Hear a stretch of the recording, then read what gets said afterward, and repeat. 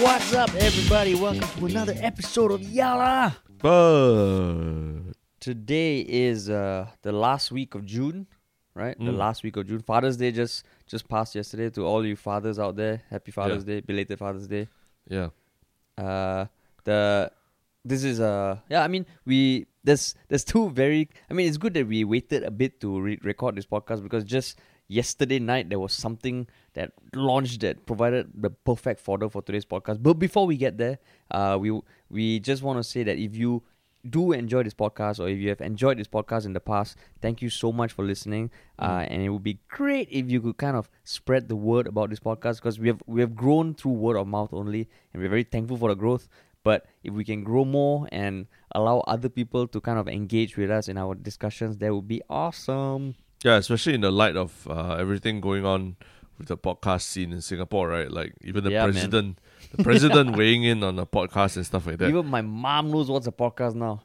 I think it's important that as more people know about podcasts, that they're also exposed to other types of podcasts besides like the number one. The number one podcast, yeah. Or also exposed to podcasts aside from the Jian Hao, NOC, and all the top YouTubers podcasts lah. Because those are I mean, if you saw them on YouTube, you can find them on podcasts also. Yeah. And, so hopefully, you like what we do. Talking about current affairs, and today for the first topic, we have something that is so current, and I'm surprised there aren't that many news articles about it yet. I saw it on my Facebook wall, and right now it's getting some major fucking traction, man. Is it? What major in what way? Like maybe you have to give the context first. So do you want to do the honors? Yeah. So in this Saturday, 27 June at 8 p.m., it was meant to be the Pink Dot event in Singapore. So Pink Dot event in Singapore is every year around June, near the end of June. There's a event that called Pink Dot that is held at the Hong Lim Park, the only place in Singapore where you're legally allowed to gather and protest. So it's held there every year. It's a celebration of love, because the LGBTQ community comes together and everybody wearing pink and everyone celebrating love, and basically would you say it's a protest? I think they are very careful. I think in some way it is a protest, but I think the way they market it, which is a very smart way, is just a celebration of love. I think that's a constant theme, and it's been going on for quite a while already, right? Yeah, this is the 12th edition. 12th edition. Yeah, this year's will be the 12th edition. But unfortunately, because of COVID, this year's edition has moved entirely online. So it's going to be a live streaming event where I think it's called Light Up for Pink Dot. So you're going to be encouraging people to, rather than physically gather at the place, to just light up from your balconies, from your windows with pink light, pink torch lights or pink whatever, to show your support for Pink Dot lah. And that has caused quite a bit of buzz. Yeah. So I mean, traditionally, like you and I have both gone to Pink Dot events, and it's so positive, it's so energetic. Like I remember, I think I went 2 years ago, and it was I don't know whether it was the biggest at that point in time, because so Pink Dot as an organization, it's run as a non-profit, and they have faced so many fucking issues over the years. I think from foreigners not being allowed to foreign entities not being able to fund the event. So it just faced obstacle after obstacle, but at the end of every year, it feels like it's getting more and more traction. And even if people cannot attend, the movement is there, and they always end up with like a drone shot of people at Hong Lim Park holding these pink lights, and it's fucking gorgeous. So this morning I saw a friend of mine share something on Facebook, which is one of those things where I'm like, what the fuck? How so it was your friend happening? It was your friend who was sharing it on Facebook, but saying it's stupid. Oh, saying stupid. Okay, not supporting it lah. Yeah, and what we're talking about is a petition. And and of course the petition reads, Parents Petition, assign Pink Dot live stream program appropriate classification. So it's basically a petition against the live streaming of Pink Dot lah.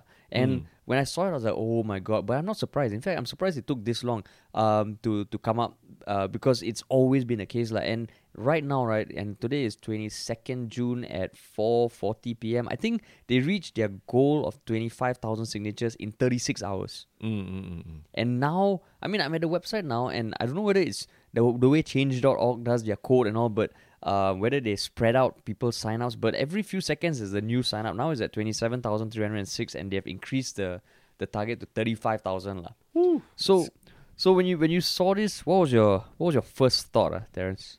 I mean, I was quite shocked because I thought that, the fact that they can't actually organize Pink Dot this year, like in a physical location, I thought that immediately the We Are Against Pink Dot group would have like signaled it as a victory lah. But now reading that petition, it sounds like they're even more scared of like a live stream now than an actual live event. Because a live event just takes place in a place that can be cordoned off.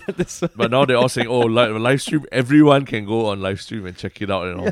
So I'm like, wow, it's kind of strange, counterintuitive lah, to say the least. Yeah. So I mean, like, okay, so just first of all, like, before we go into the debate per se, I think just to read through some of the highlights of the petition. Okay, so they did point out that it's going to be live stream, and according to the show program, it's going to feature 35 local drag queens. It's going to feature a segment of Nobody Asked by Pretty Please, which is a format that I think she does that tackles kind of like maybe complicated issues with comedy and humor. There's a documentary about a queer family forced to make difficult decisions due to COVID-19, and there are animated short films based on the lived experiences of LGBT youths by My Queer Story SG. So this is all from the Pink Dot website lah. And then the way they structure the petition, there are reasons to give Pink Dot a restricted rating. And there's a conclusion and all that. So, okay, in some way, I think it is maybe an evolution of their evangelism to not say cancel Pink Dot. It's just to give it a program rating. Yeah. Which sounds okay. It's not as shitty as like if it's cancelled. Like, I mean, we've had petitions in the past to cancel the goth metal groups from performing some book about two penguins being destroyed. So this I thought was okay. They're just assigning for a rating. But then reading the arguments, is there anything that you felt like okay, they have a good point, or as you read through the petition, right? What? I mean, the short answer is no. There isn't any. There aren't any good arguments. Okay. So I see the usual lah. There's the usual. This kind of events. Firstly you can show this. Then maybe someone might show pornography or something like that. Adult, because they see sexuality. They classify any kind of discussion about sexuality as an entirely adult topic lah. So any other adult topic is fair game also. Like pornography is fair game. So there might be a chance that pornography might be shown, who's to stop it. So, I mean, of course, that goes back to this a slippery slope argument, which I think is a very flawed argument because there is no evidence that, talking about sexuality means that you must show sex on screen, right? That's the weakness of it.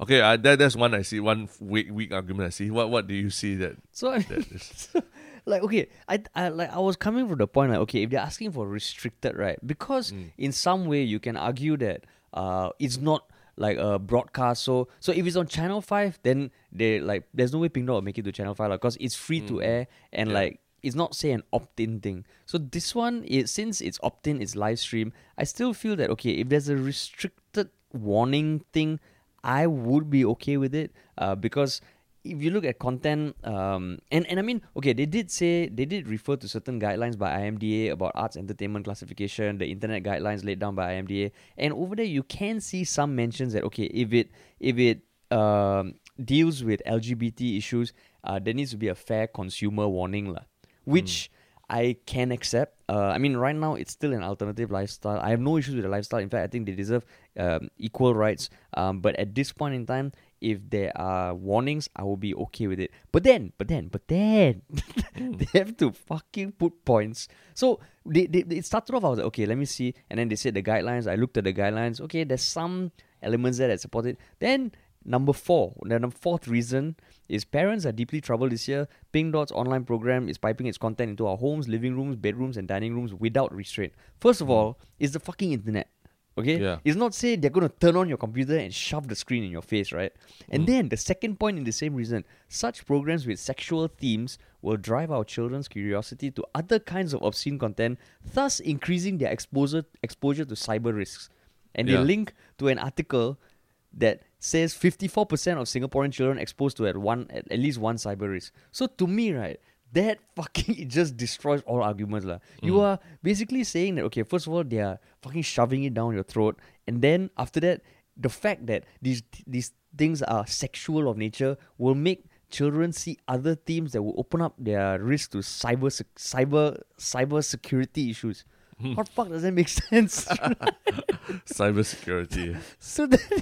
So it's these kind of things that totally kills it for me lah. Because then you can tell that they are just basing it on the basic premise that anything LGBT is evil, is corrupt, and then they use phrases like "Who will protect these young minds and hearts if society does not do its part?" Come on, man. Yeah, I mean, I haven't seen any personal friend in my echo chamber that has shared this petition lah. But I think I do know somebody who I knew was in the We Are Against Pink Dot group in Singapore, and I remember one of his justifications. And this guy, he's not a troll or anything. Like, he's a smart guy, eloquent, educated. He works in the medical field as well. So, I mean, a lot of times I think. For them, their big argument against Pink Dot, right, is that they don't want their children to be exposed to Pink Dot. They don't want where they're coming from is that they don't want the allure of this, fun, peace-loving, we're all friends event. They don't want the allure of that to overshadow the larger discussion about sexuality that young kids. That they don't think young kids should be having lah. So basically, of course, disclaimer is that obviously this friend also is a very religious person and stuff like that. But I think that his logical argument against it is that he doesn't want a child who is below 18 or whatever to have to be confronted with the question of what is my sexuality yet lah. So I mean, not saying that I agree with him or anything, but I'm just trying to explain where a lot of their perspectives are coming from, and they probably pull out a lot of, I think, nonsensical arguments. But largely speaking, I see that same kind of thing. I see the same train of thought that they just want to keep their children away from this kind of, from any kind of Pink Dot propaganda in inverted commas, for as long as they can.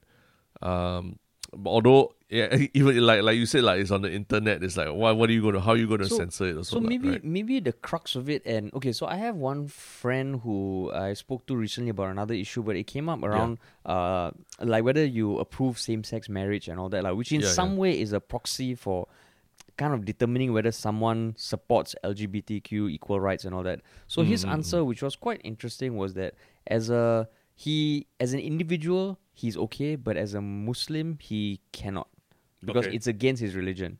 So that's where I feel like, it's almost like them not wanting it to be live streamed. Like what you said, like, it's not just they feel that showing the live stream will immediately make their children corrupt. It's just it becomes a very difficult thing to moderate if you have certain ideological beliefs, if you have certain religious beliefs, and it almost feels like, just based on, so now I'm on the We Are Against Pink Dot in Singapore group, and one common theme seems to feel like the people feel like, okay, if this is allowed, what next? Like what you said, like it's almost like you hear the gateway drug for marijuana. You take marijuana, you will become a heroin addict. So this it almost feels like if we allow unfiltered live streams of LGBTQ, who knows what's next? Anti-vaccinations, the no gender. Like literally, there's an infographic on the page where it's titled "Sheeple of the New Normal," and it just is like this caricature individual of everything that is Western and liberal.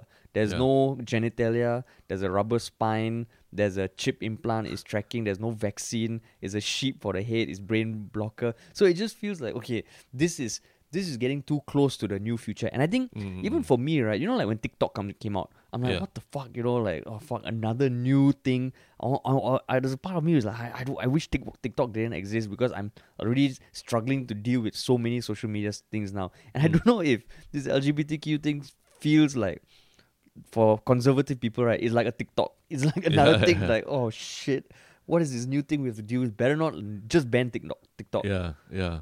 So it is, yeah, in a sense, it is, I mean, in some ways, maybe the parents themselves are not ready for this so-called new reality, right? That some, your kid's sexuality, the questions might come earlier. Because, I mean, like back in the day when you and I were kids, right? It was probably, like, let's just take the example of pornography, lah. It was probably much easier to keep pornography away from kids, like 20 to 30 years ago, compared to now, lah. Right? So now, you want porno, it's like any kid pulling out any smartphone, iPad is very easy to get.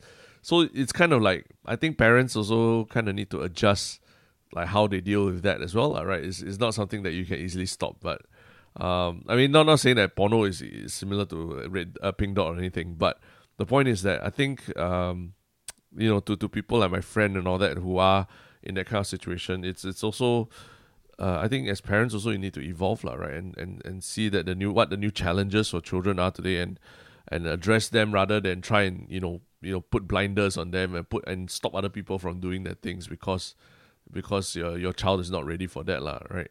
But I mean, that's where I guess it gets tricky, because to a certain extent, okay, so I think the big part here is that because Pink Dot feels like an institution almost, and for them to be given live stream, I'm pretty sure that all the parents and anyone who signed a petition know that if you want to find LGBT porn, you can find it. Like, I just open up the tab and I just Google, okay, gay porn, and like the first website, it's not even MDA block.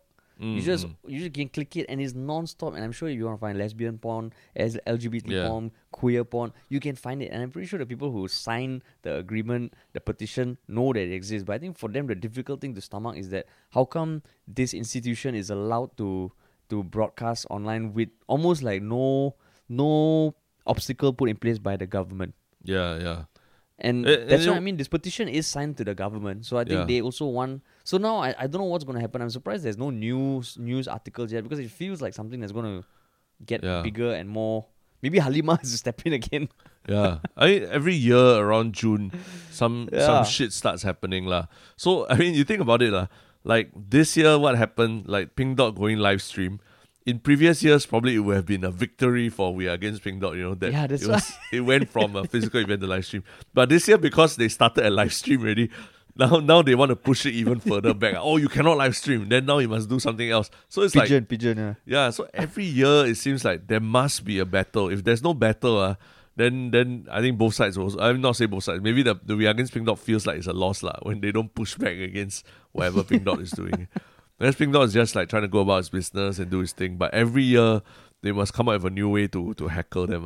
No, that's why I must give credit to Pink Dot. They know that, okay, it's almost like, you know what, we are evolving, we are going, but I'm pretty sure they knew that this would hit the conservatives even harder, because already circuit blocker, you're stuck at home, right? And now, with these computers that will pipe LGBTQ propaganda down our children's throats, what can we do? Then So I mean, okay, but the thing is, right, every year this argument, the almost the number of people who sign the petition and the number of people who support Pink Dot grow even more. So it just feels like, I don't know whether the Pink Dot themselves have a plan to. I know they do try and strike a very positive tone, and they I don't think they're doing anything they shouldn't be doing to stoke the flames of animosity between the two groups. But it just feels like, fuck, every year is the same year, and is there nothing that can be done to kind of like, to, I don't know, bring people together? Leadership, that's what leadership is about. How?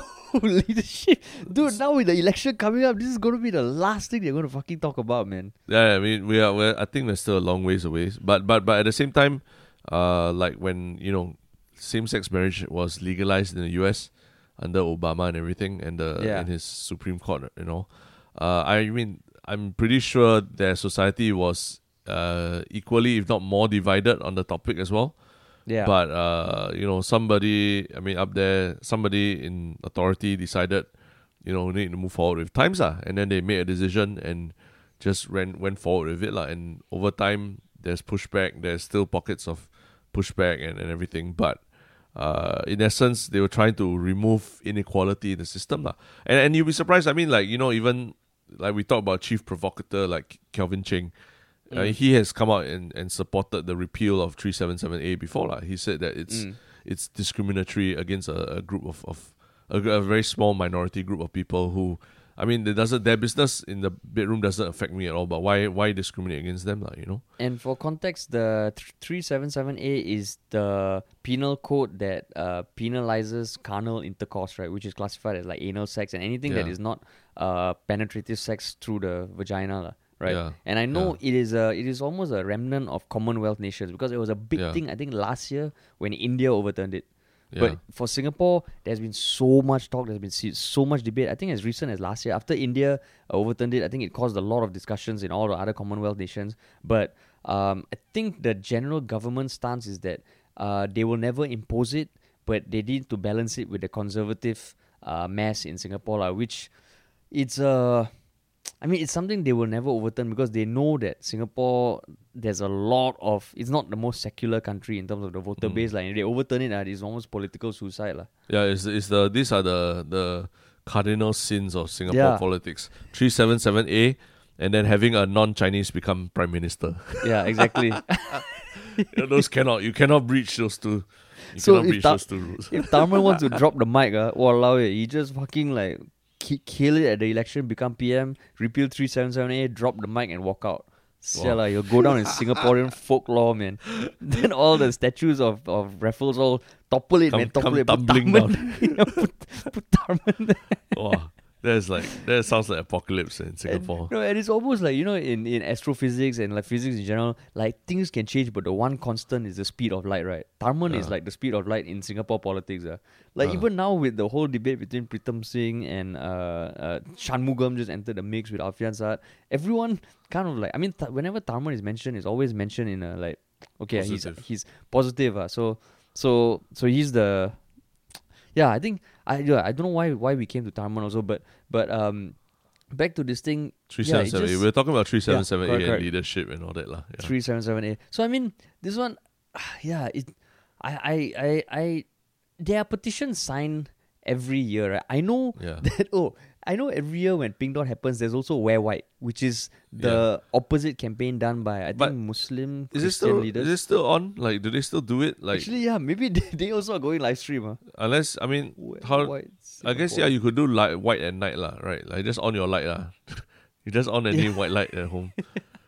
So it's normally led by the religious leaders of the Christian faith, Islamic faith, and Pastor Lawrence Kong, who's quite a famous pastor. I think it's been happening every year, but this year there's no mention of it, man. Yeah. No, I think they had a very bad rep a few years ago, and then they haven't really been very public about it, very vocal about it since So it's.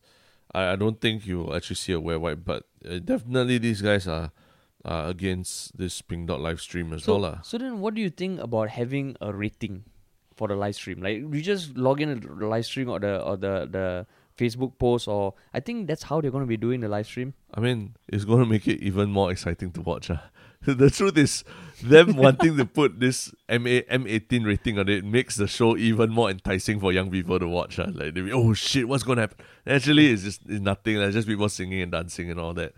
And then now, I mean, the fact that they put this petition, it's actually now locked into my calendar for 27 June, 8 p.m. I'm so aware of it. You and I talking about it now. We're telling everybody, 27 June, 8 p.m. Yeah, 27, just watch it. Yeah, watch it. Even if it's M18, M21, just watch it. So thank you to the petition for highlighting it to us. Because I also wasn't 100% following because of COVID-19 also.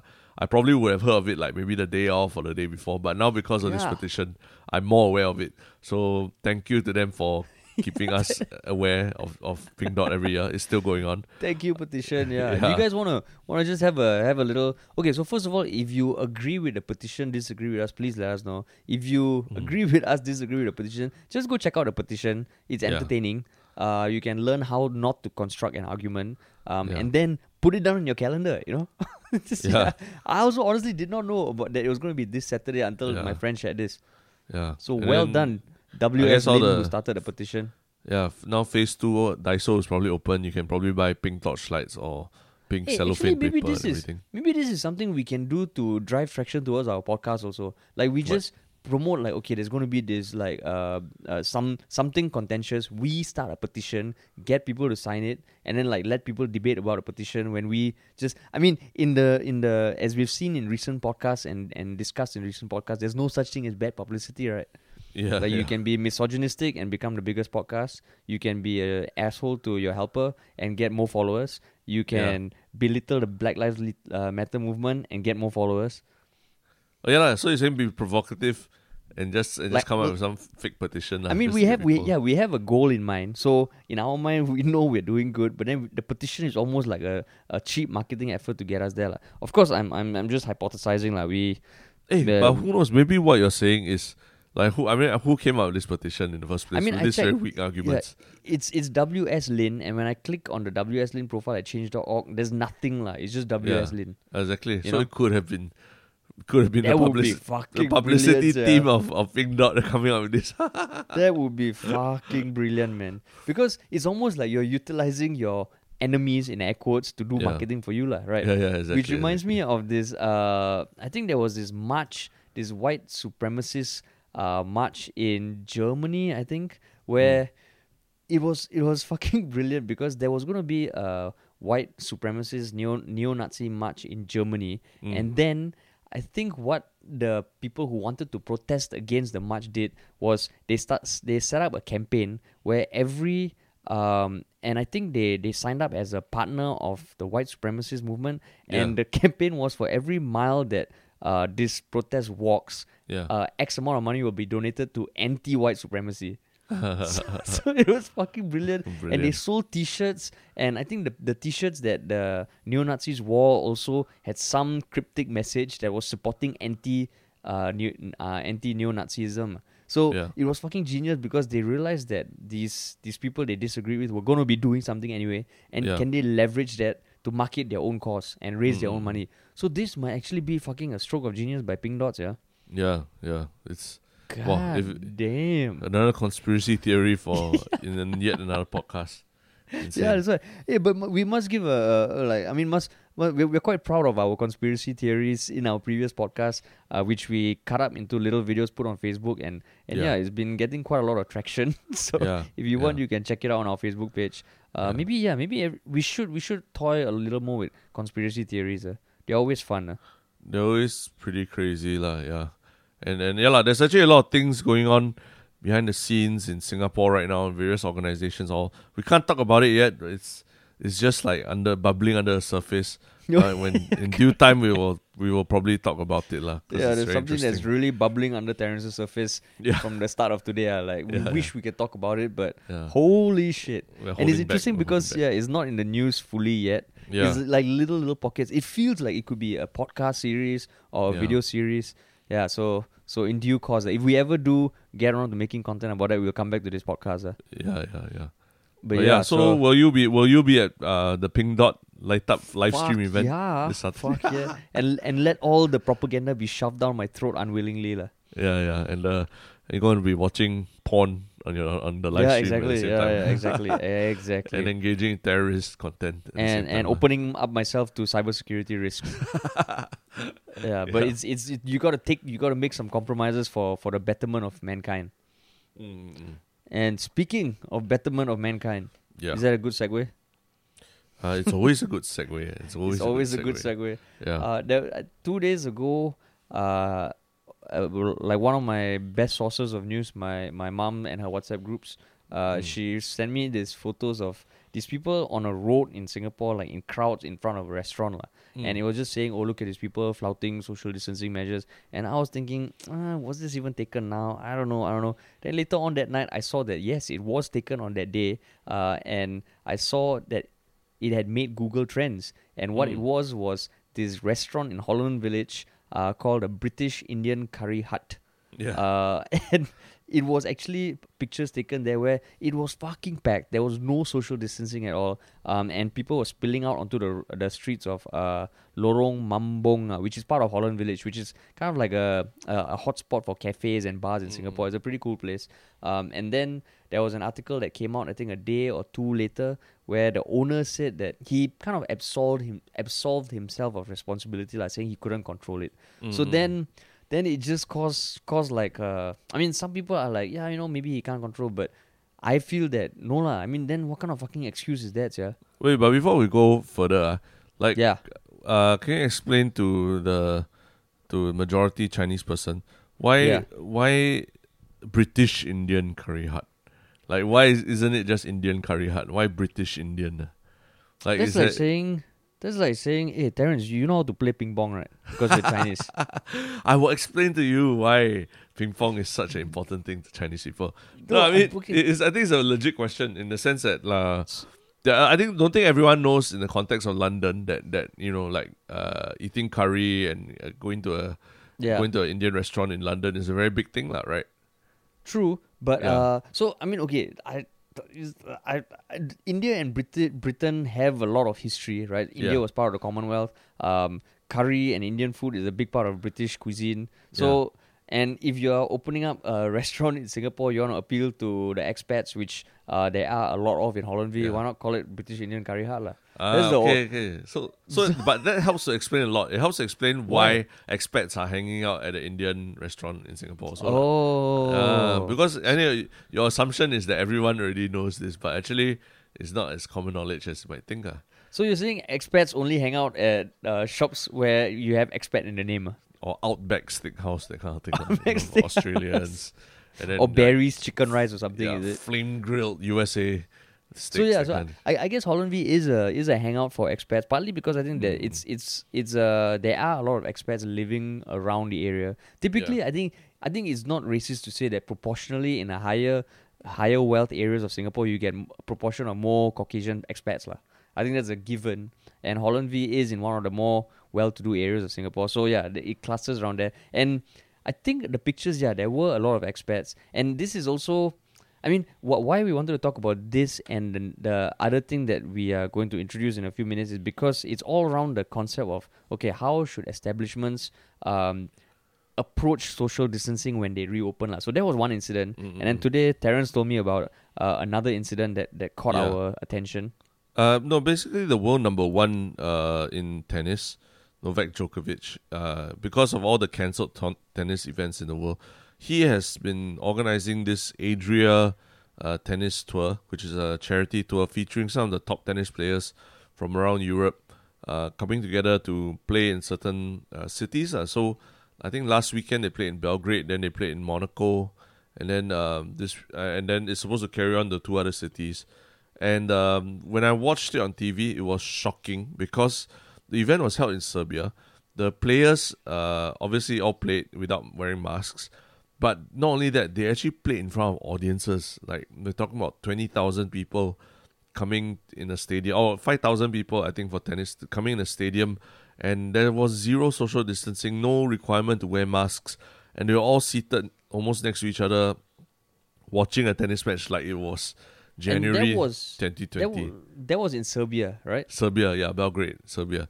So it was crazy, and apparently, there was a lot of controversy about it because Djokovic was like, I'm just following whatever the laws are in Serbia and whatever. So I'm just doing whatever government says I need to do lah. And just like 10 hours ago, one of the players on the circuit suddenly came out and said, I got tested positive for COVID. Dimitrov, So when you say circuit, it was a tour, right? It's not a legitimate... It's like invitational where some of the top players, they come and play in one or two cities, that kind of thing. So Dimitrov, who was once a world number 3, has tested positive for COVID, and the rest of the tournament has been cancelled. But did you get high-profile players like Nadal and Federer and all? You got Djokovic, Zverev, one of the big upcoming players, Dimitrov and Dominic Thiem, also one of the big up-and-coming players. So, but are they all from around the Eastern European countries or European countries? Yeah, they're all European players, Germany, everything. Yeah, I think looking at countries like Belarus, I believe they played soccer like tournaments for a fucking longest time. I think they were the last country to shut down soccer tournaments. And it feels like Eastern Europe, or at least Serbia and Belarus. I'm reading the Wikipedia article now, and as in late February 2020, the president kind of was like mocking the president, and the pulmonologists were kind of making joking statements about the virus. I think the pulmonologists called it the most laughable virus in the history of mankind, and that women should travel to Italy, which was affected by the virus at that point in time, for shopping because estrogen protects them. So as much as after that they imposed states of emergency, curfews and all, if that was their first reaction, right? It feels like, okay, like, you know, deep down what they're thinking, whatever policies, whatever emergencies they put, they might have had to put because they didn't have a choice. But it's no surprise that they allowed a tournament like this. But then, so what are the repercussions of this then? Like, is all tennis going to be shut down? Because the US Open is slated to... Because, so it's been a big discussion. US Open is supposed to take place without audiences. And I think Djokovic has been quite critical of like whether the US Open will be safe and everything. Because obviously there's so many cases in the US, right? But actually Serbia itself, the funny thing is that Serbia itself has had 12,000 cases and over 230 over deaths. And they probably don't test as extensively as like here in Singapore. And so it's just the juxtaposition of them, you know, how they are taking the 200 over deaths versus how we are doing it in Singapore. You know, last week we were still pretty much in lockdown. So it was just such a juxtaposition. But then, of course, this weekend came by and then we saw what happened in Holland Village. And I think there was even two fist fights right in front of the restaurant as well. So I was like, oh fuck, that stupid boorish drunk behavior is back again, and I'm gonna be flooded with like stupid WhatsApp videos of people fighting again. And the restaurant owner of the British Indian Curry Hut did also say that because of the fights, people gathered around and they ended up staying around his restaurants. Which to me, I'm like, huh, like fuck, you're just blaming everything. But I must say, right, that on Friday night, I took a walk with my girlfriend near my house, and there are some bars, and we just walked past. We didn't stop or anything, because as much as I wanted to observe, I didn't want to contribute to any lack of social distancing. But I must say, right, that I saw at least 4 people passed out on tables. And I think it was probably happening all around Singapore. You get people coming out and, like, I don't know, maybe you haven't been drinking that much, or you just get caught up in the moment and fucking passed out. So that behavior is back, and it's going to stay, man, I'm pretty sure.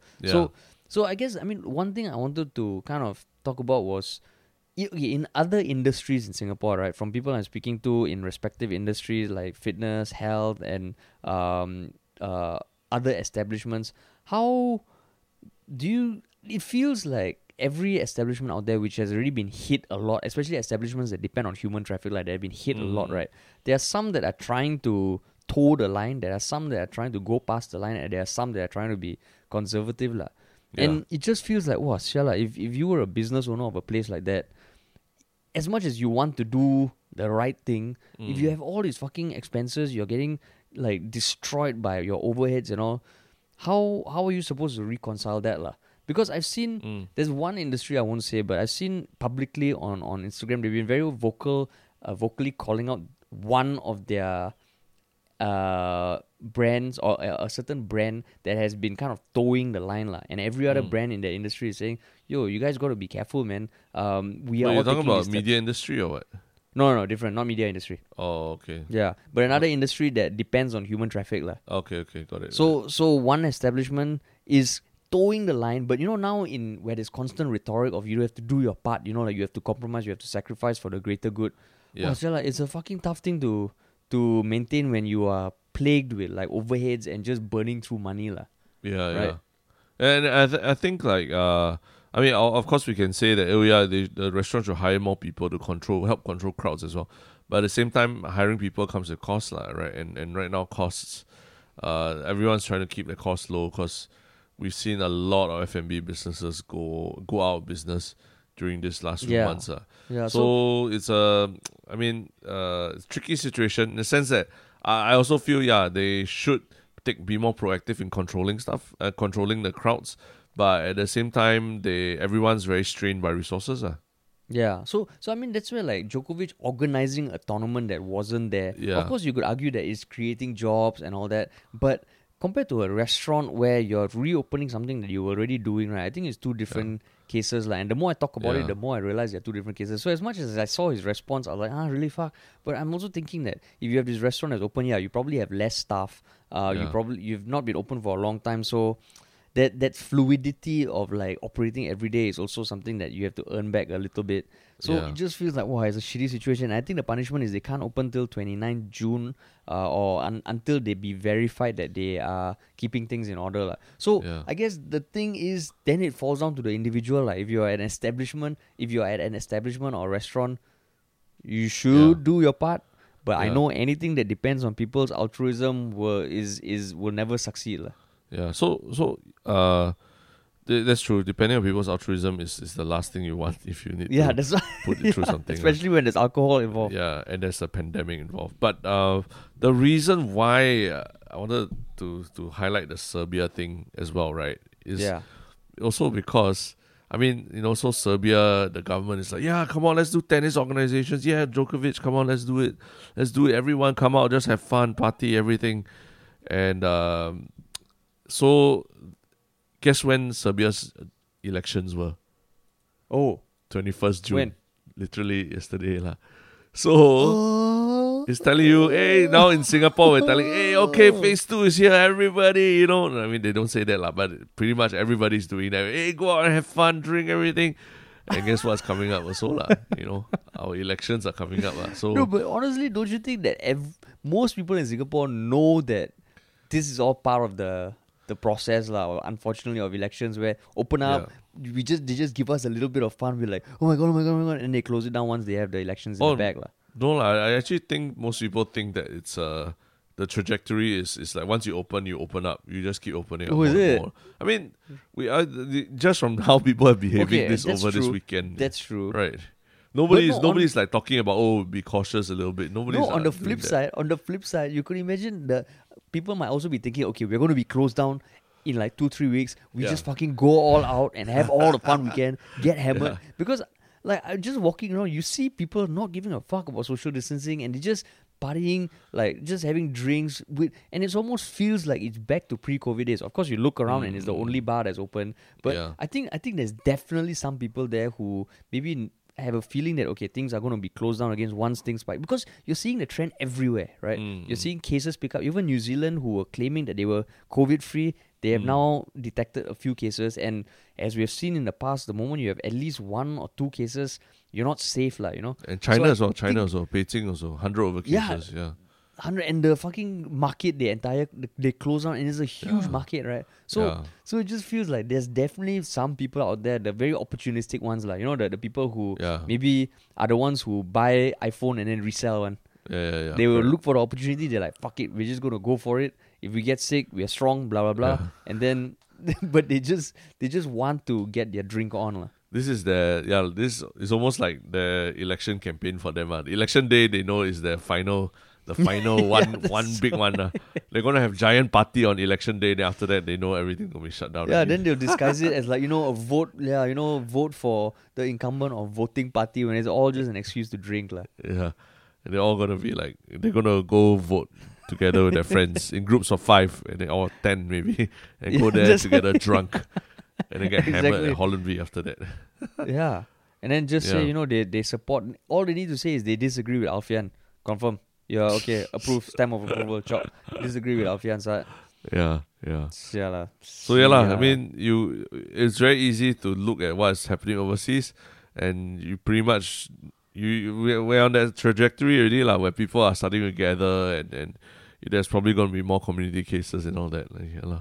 So that's where we're at. I mean, I don't know about you, but now it's something I've realized is that as things are opening up and the media industry is still hard to open up fully. So that front feels still a little stilted. But I feel almost like there's this pressure to now have plans again, which I was actually enjoying.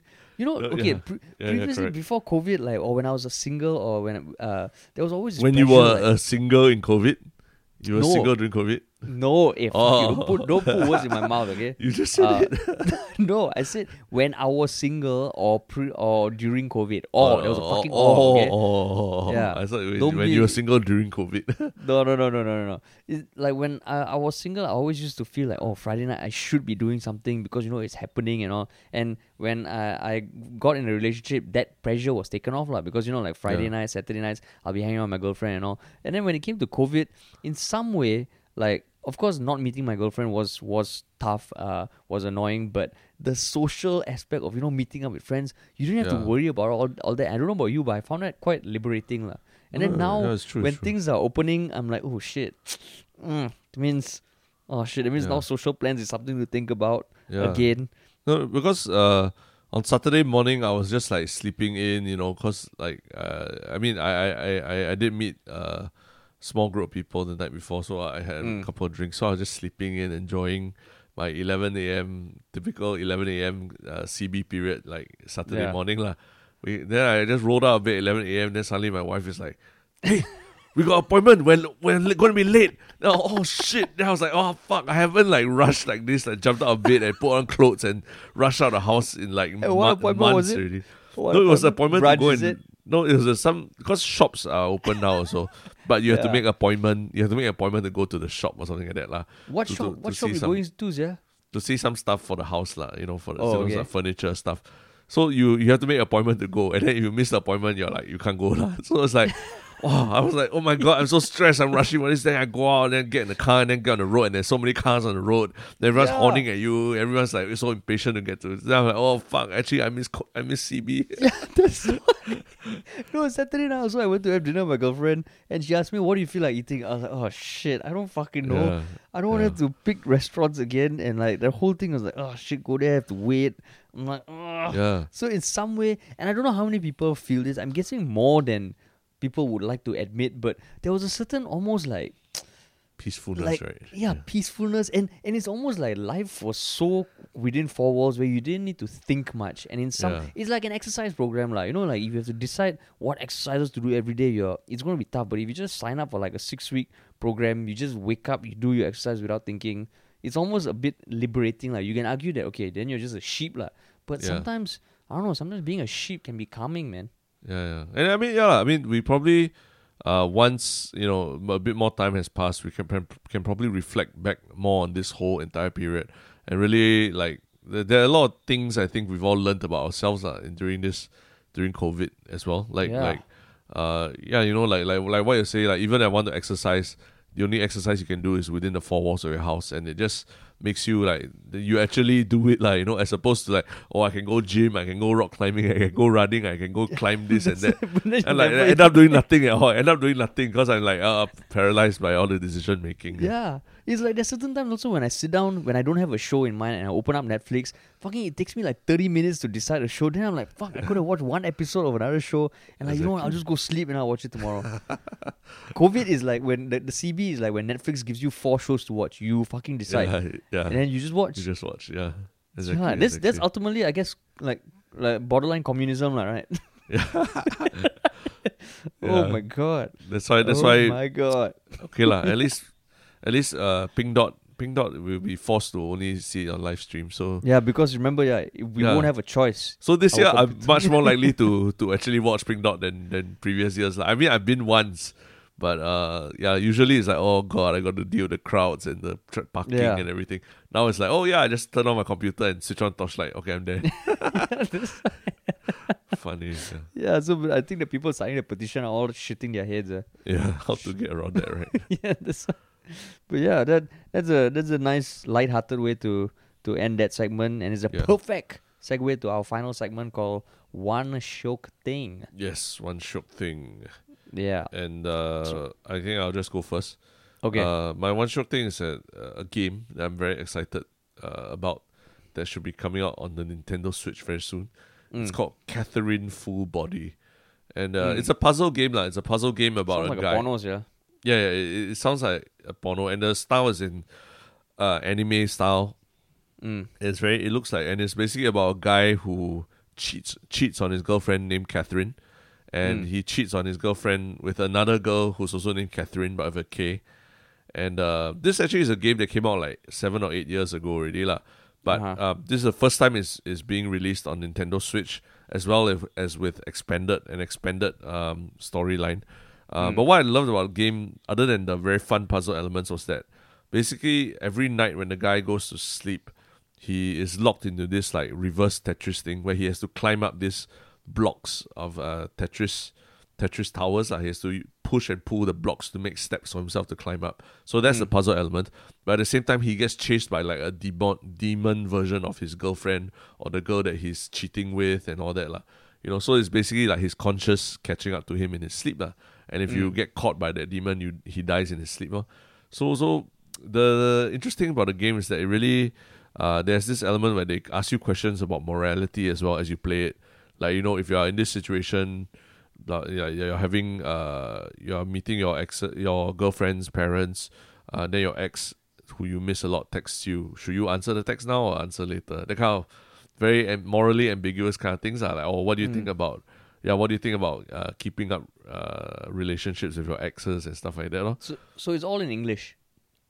It's a Japanese game, but it's in English lah, and it's a very cult classic kind of game. It's not the kind of game that everyone will come out and say it's their favorite game, but I really enjoy those elements where they ask you all these morally ambiguous questions and then they give you the answers of what other players in the universe answered as well. So you know whether you are a bit of a deviant or a bit more mainstream or what lah. And then in the backdrop of the story of a guy trying to reconcile whether he's an asshole for cheating in his dreams or his supposed dreams, cheating on his girlfriend. It's just a very interesting thing lah. So if you're on a Switch and maybe you didn't play it when it was on the PS3 many years ago, this is worth checking out. It's coming out. Did you play it? Oh, so you played it before on the PS? Yeah, I played it on the PS3, completed it, loved it, everything, and now it's coming out as a remaster for Nintendo Switch, which I think is just especially for guys and everything. It asks a lot of interesting questions.